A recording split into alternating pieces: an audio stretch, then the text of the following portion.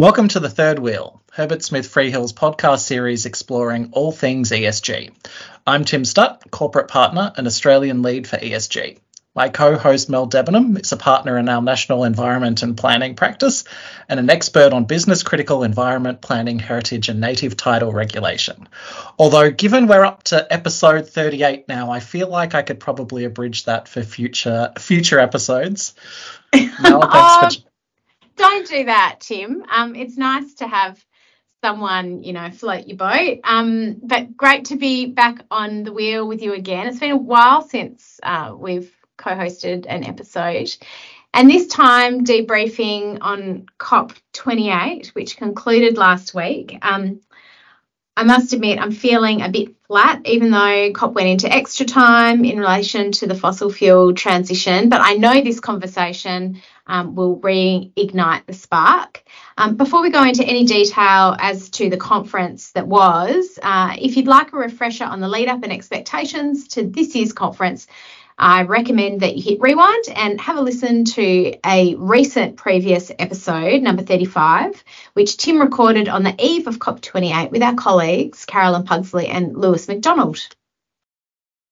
Suffice to say, the hopes were high for COP28, but I think the expectations themselves were probably a little bit more modest.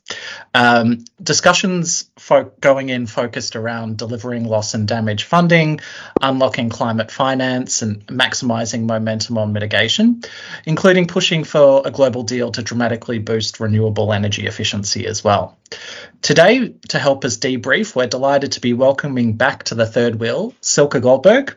Silke is a partner specialising in energy law, but she is also the chair of our global ESG leadership team and global head of the firm's climate change practice as well. Welcome, Silke. Hello, Tim and Mel. It's great to be back, and I look forward to discussing all things COP28 and, really what the future might bring in the whole area of climate change and transition, loss and damage. Quite a lot of things happened at COP28, so I'm very keen to dive into the detail with you. I can't think of anyone better placed to talk us through them, given your energy law hat, your ESG hat, and your climate change hat, and the fact that you were over there. So, as Mel mentioned earlier, we spoke to Lewis just as he was about to head off to Dubai, where he was speaking at the Sustainable Innovation Forum. One of the points that Lewis sort of talked us through was regulatory technology, which is the supporting regulation to help sustain and build investment for the purposes of the energy transition. Silke, you were leading our delegation over to Dubai.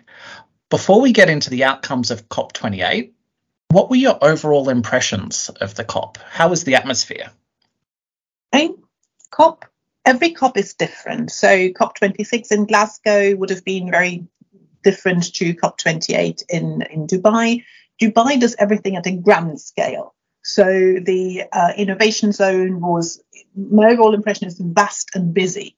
So it was really quite big. You had several tens stalls the size of football fields, which in turn would then host the energy transition, sort of area, the climate finance area in the green zone and the innovation zone. So really sort of done on a really very big way, in a really big way. And in part, the green zone felt certainly like a trade fair. So companies coming, sort of showing how they were contributing to the energy transition, how there were sort of a lot of banks coming and sort of demonstrating how they were supporting Paris Agreement projects to keep the global warming at 1.5 degrees. So that was sort of really busy and interesting. The interesting part was that we had a lot of talks on topics. So you had companies discussing what is the most efficient ways to run batteries, what is the best way to structure a particular transaction from a finance perspective, what role does nuclear play. So all of the big discussions that you had in the blue zone were also taking place in the green zone, and with quite a lot of active floor participation. Mm-hmm. Blue zone was very regulated this year, so it was harder to come in, but the HSF delegation was lucky enough to have 2 people with blue zone tickets, so they got up very close with the governmental negotiations as well. I think we'll hear a little bit about them in a moment when we talk through some of the themes coming through there. HSF is obviously a enthusiastic strategic partner of the Sustainable Innovation Forum, which sort of runs alongside COP as a forum for businesses to connect around climate change action. Tell us about your time on stage at the Sustainable Innovation Forum, where I believe you were talking about carbon markets and the important role of carbon markets. There's obviously a lot happening in this space, with carbon credits and voluntary carbon markets facing intense scrutiny, but also a lot of optimism and expectation around them as well to help support decarbonisation. That's right, Tim. And I think carbon markets do have a huge role to play in decarbonisation and basically into attributing responsibility for the environment. So the whole idea is that if you own a piece of a carbon credit, really, if you own, therefore, a piece of the environment, you're more likely to care about it. So that's the sort of economic theory that stands behind emission trading and carbon credits. The Paris Agreement devotes an entire article to the role of carbon credits in the market, and in the market between private parties, between states. Unfortunately, whilst I think everybody at COP28 recognised the importance of carbon markets, there was a lot of talk about it. What COP28 failed to do was to agree the detailed rule book. So there is continued uncertainty in relation to carbon pricing, which is a bit of a problem because we see a huge amount of interest from private capital, from companies all around the world who want to invest in offsets, in carbon credits, or who have particular projects that might be eligible for carbon credits. But in the absence of a clear rule book, there's a bit of a regulatory vacuum that links back perhaps to the discussion that you had with Lewis about the role of regulation here. And that is a bit of a problem. So, but the interest in this, in the innovation zone where we were, was massive. And the fact that it was so high on the agenda as well, originally in the blue zone in COP28 with governments, also shows that there's an understanding that something needs to happen in relation to carbon markets. It was a real shame, Silke, that there wasn't further progress in that regard, because I know from an Australian perspective, we've had a lot of reform in the climate space, and our regime that applies to the biggest emitters now has a downward inflection with baselines reducing year on year. And obviously the role of an international carbon market is going to be increasingly important in that context over time. So we were looking on with great anticipation to see whether the rule book may make some progress this year, but we'll have to look to COP29 in that regard. Perhaps we can zoom out now to some of the headlines over the course of the conference. As listeners will know, COP28 was considered a stocktake on global climate action. And ahead of the conference, you spoke about the focus being on 4 paradigm shifts. So let's start with the first 2, as they're undoubtedly linked. First, climate finance. There were many pledges announced over the course of the conference, I think 80 billion worth in the first 5 days. But the biggie to further facilitate climate finance was the UAE announcement of a $30 billion climate fund called Altera to invest in climate-friendly projects across the globe. Some of this will also focus on tackling deforestation or projects driving energy transition. And then the second paradigm shift, which is fast-tracking the energy transition and emissions reduction. So this was the reason that the conference extended that additional 24 hours, so that final language being agreed on transitioning away from fossil fuels, bringing fossil fuels into the almost 30-year climate treaty for the first time. So, Silke, your views on those 2 paradigm shifts, where did we land? So you've picked up sort of some of the big ideas or the big topics already. So the focus on more projects for energy transition, more renewable energy was very high on the agenda. So the European Union launched the Global Pledge on Renewables and Energy Efficiency together with the COP28 presidency, and there were 118 countries who signed up to this. And that, looking at how the European Union evaluated COP28, that was seen as a very big statement, as a very big achievement by the European Union, who had the lead in that regard. And people who are countries who signed up to this global pledge commit to working to triple the global installed capacity of renewable energy, and also at the same time to double the rate of global energy efficiency improvements by 2030. Obviously, sort of every bit helps. 118 countries is quite a lot. However, it has been noted that whilst China and India were supportive of this idea and of this overall objective, they have not actually signed the pledge. Other things we've seen in this regard were Kenya, Denmark, Germany, and the UAE, together with the International Renewable Energy Agency, launched something already back in September, a fund that is able to offer ultimately 600 billion in cash to African countries looking to develop, in particular, wind and solar projects. So there's a lot happening, in particular, in the energy transition space. Nuclear was a big topic, and that was also something that we saw not only in the blue zone in the negotiations, but it was definitely also present in the green zone and in the innovation zone, where many countries and companies represented various technological ideas, leading from small reactors to sort of like structural ideas as to how to finance nuclear. And that was very much present at COP28 as well. There's also been a cooling pledge, 60 countries coming together to try and reduce the impact of the cooling sector. We often talk about the energy generation, but the cooling sector also plays a huge role. And also 50 oil and gas companies, which together represent roughly half of the global production, have committed to this pledge as well, and have added that they want to reach near zero methane emissions and to end routine flaring by 2030. And this is really huge because very often in the climate world we talk a lot about CO2, but methane it has a massive impact, and it was very good to see that there is a clear commitment to methane reduction this time. So quite a bit happening. I think we've covered a lot in finance and energy transition. I wouldn't even say most, in that there was a whole bunch of different discussions going on. And we might move to the next couple of paradigm shifts as well. And Mel, just to put you on notice, we'll pass to you for your views on some of this at the end as well. But the third paradigm shift, which we've talked about, is nature, people and lives at the heart of climate action.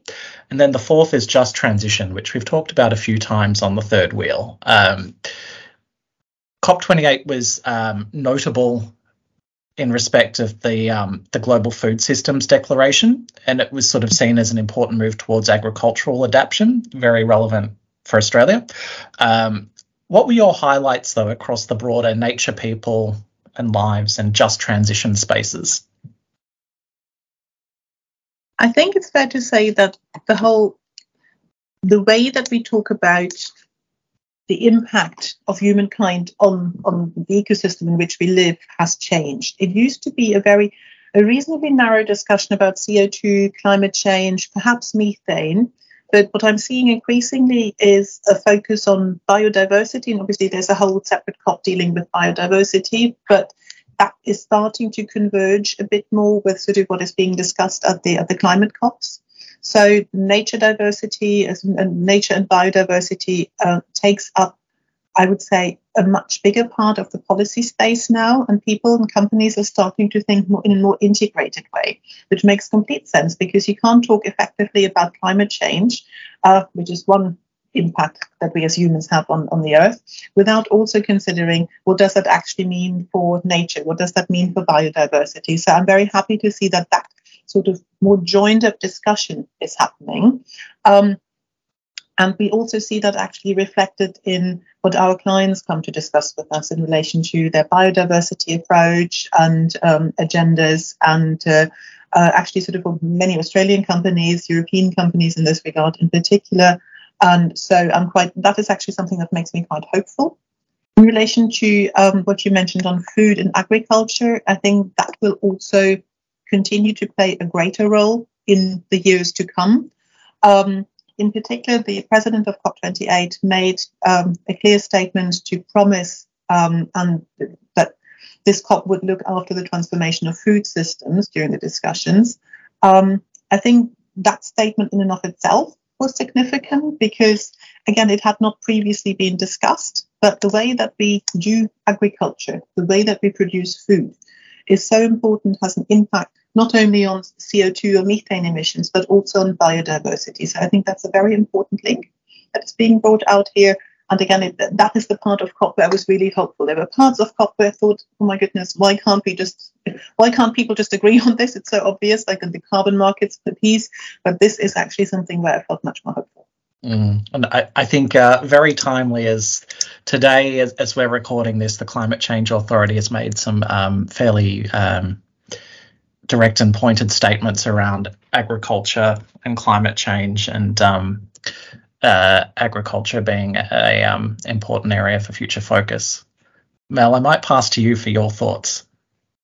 Well, Silke stole my thunder because she tends to do that. Sorry.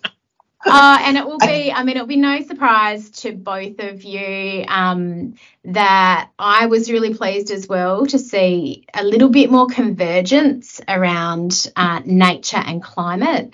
Personally, it's been great frustration to me to be having these sort of very absolute and siloed conversations about what is sort of a global environment, and you need to look at climate change through that sort of multi-aspect lens to get to the right space, because we shouldn't be making decisions that will increase renewables penetration, for example, that are at the cost of our natural environment and nature, and I think sort of bringing those topics together will help enhance the global response. I guess one aspect that we haven't touched on that would be remiss not to mention is around the Loss and Damage Fund, and obviously helping to strengthen resilience of those nations that are much more impacted immediately by climate change. So I remember last year when we were thinking about the outcomes of COP27, and the Loss and Damage Fund was really one of the highlights, and it came right at the end of the conference.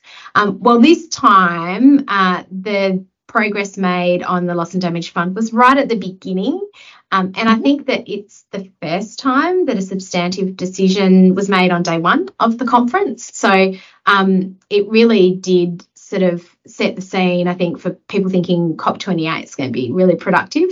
But as I understand it, more than $700 million to date has been pledged for the Loss and Damage Fund. It's the beginning of operationalisation. That is a word that will twist my tongue every time. Operationalisation of the Loss and Damage Fund.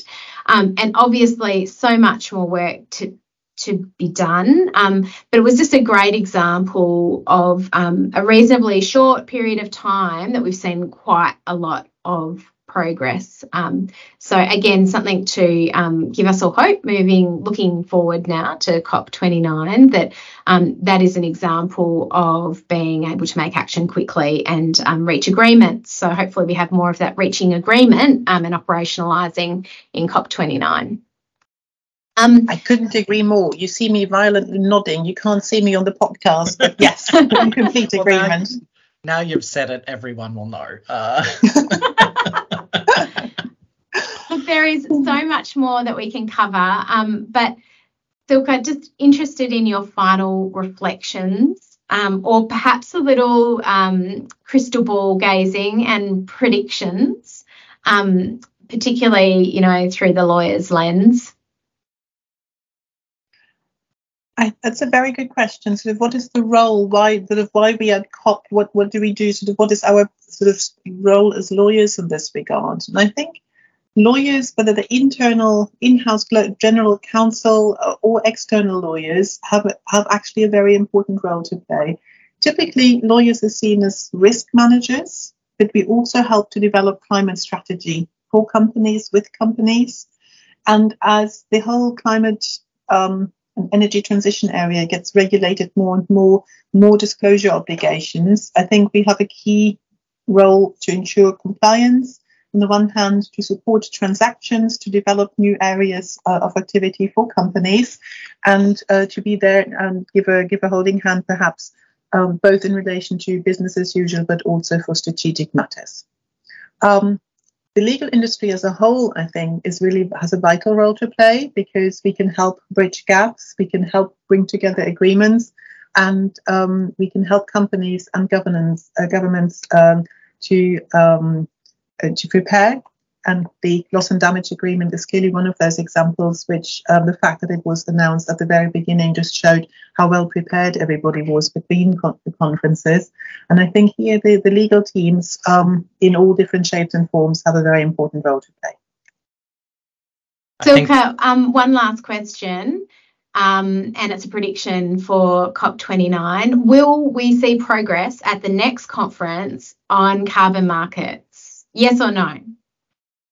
I would have to say yes, because if we don't, then that would be such a failure. So I'm hopeful and say yes. I'm hearing a binding guarantee from Silke. Now that she's looking nervous, it might be a good point to wrap up. Actually looking confident, I would say. Thank you very much for joining Mel and I to talk about COP28 and giving us a bit of a debrief. We've obviously had a bumper year in the world of ESG, and we've enjoyed discussing a number of the developments with our third wheel audience over the course of the year. And we're looking forward to returning in 2024 to share more insights and have more guests present to you or speak to you. But before we leave for 2023, our third wheel closing tradition. Interesting fact from the world of ESG. Mel, you're going to tackle this one. Take it away.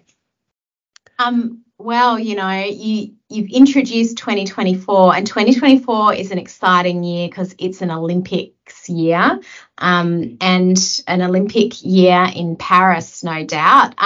So there have been, for some time, a pressing urgency to make the Olympics more sustainable, and hopefully we'll see a bit more of action in that regard at the Paris Olympics in 2024, and they're really looking to lead the way for future Olympics. But the International Olympic Committee in 2022 launched Climate Action Awards to support international and national Olympic committees and athletes in their efforts to manage carbon emissions and their environmental impact. I thought it was really interesting to see some of those examples. So World Sailing has been shortlisted for 2 IOC Climate Action Awards for implementing measures that are quite vast, really. They've been working with manufacturers to address the impact of their equipment, delivering on a commitment for 100% of staff travelling to sailing world championships being via public transport, and reducing emissions from on-water support fleets. So next, they're looking at opportunities to introduce robotic race marks and reduce coach boat numbers. And it's, little incentives like this replicated across the board that hopefully will see a much more sustainable Olympics moving forward. So that is the fun fact to close out a very fun third wheel year. So from Tim and I and all of our guests from Herbert Smith Freehills, thanks for listening. We wish you a safe holidays and look forward to joining you back on the wheel in 2024. In the spirit of reconciliation, Herbert Smith Freehills acknowledges the traditional custodians of country throughout Australia and their connections to land, sea and community. We pay our respects to their elders past and present and extend that respect to all Aboriginal and Torres Strait Islander people today.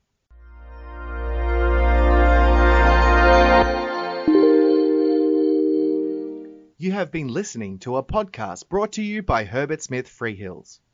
For more episodes, please go to our channel on iTunes, Spotify or SoundCloud and visit our website herbertsmithfreehills.com for more insights relevant to your business.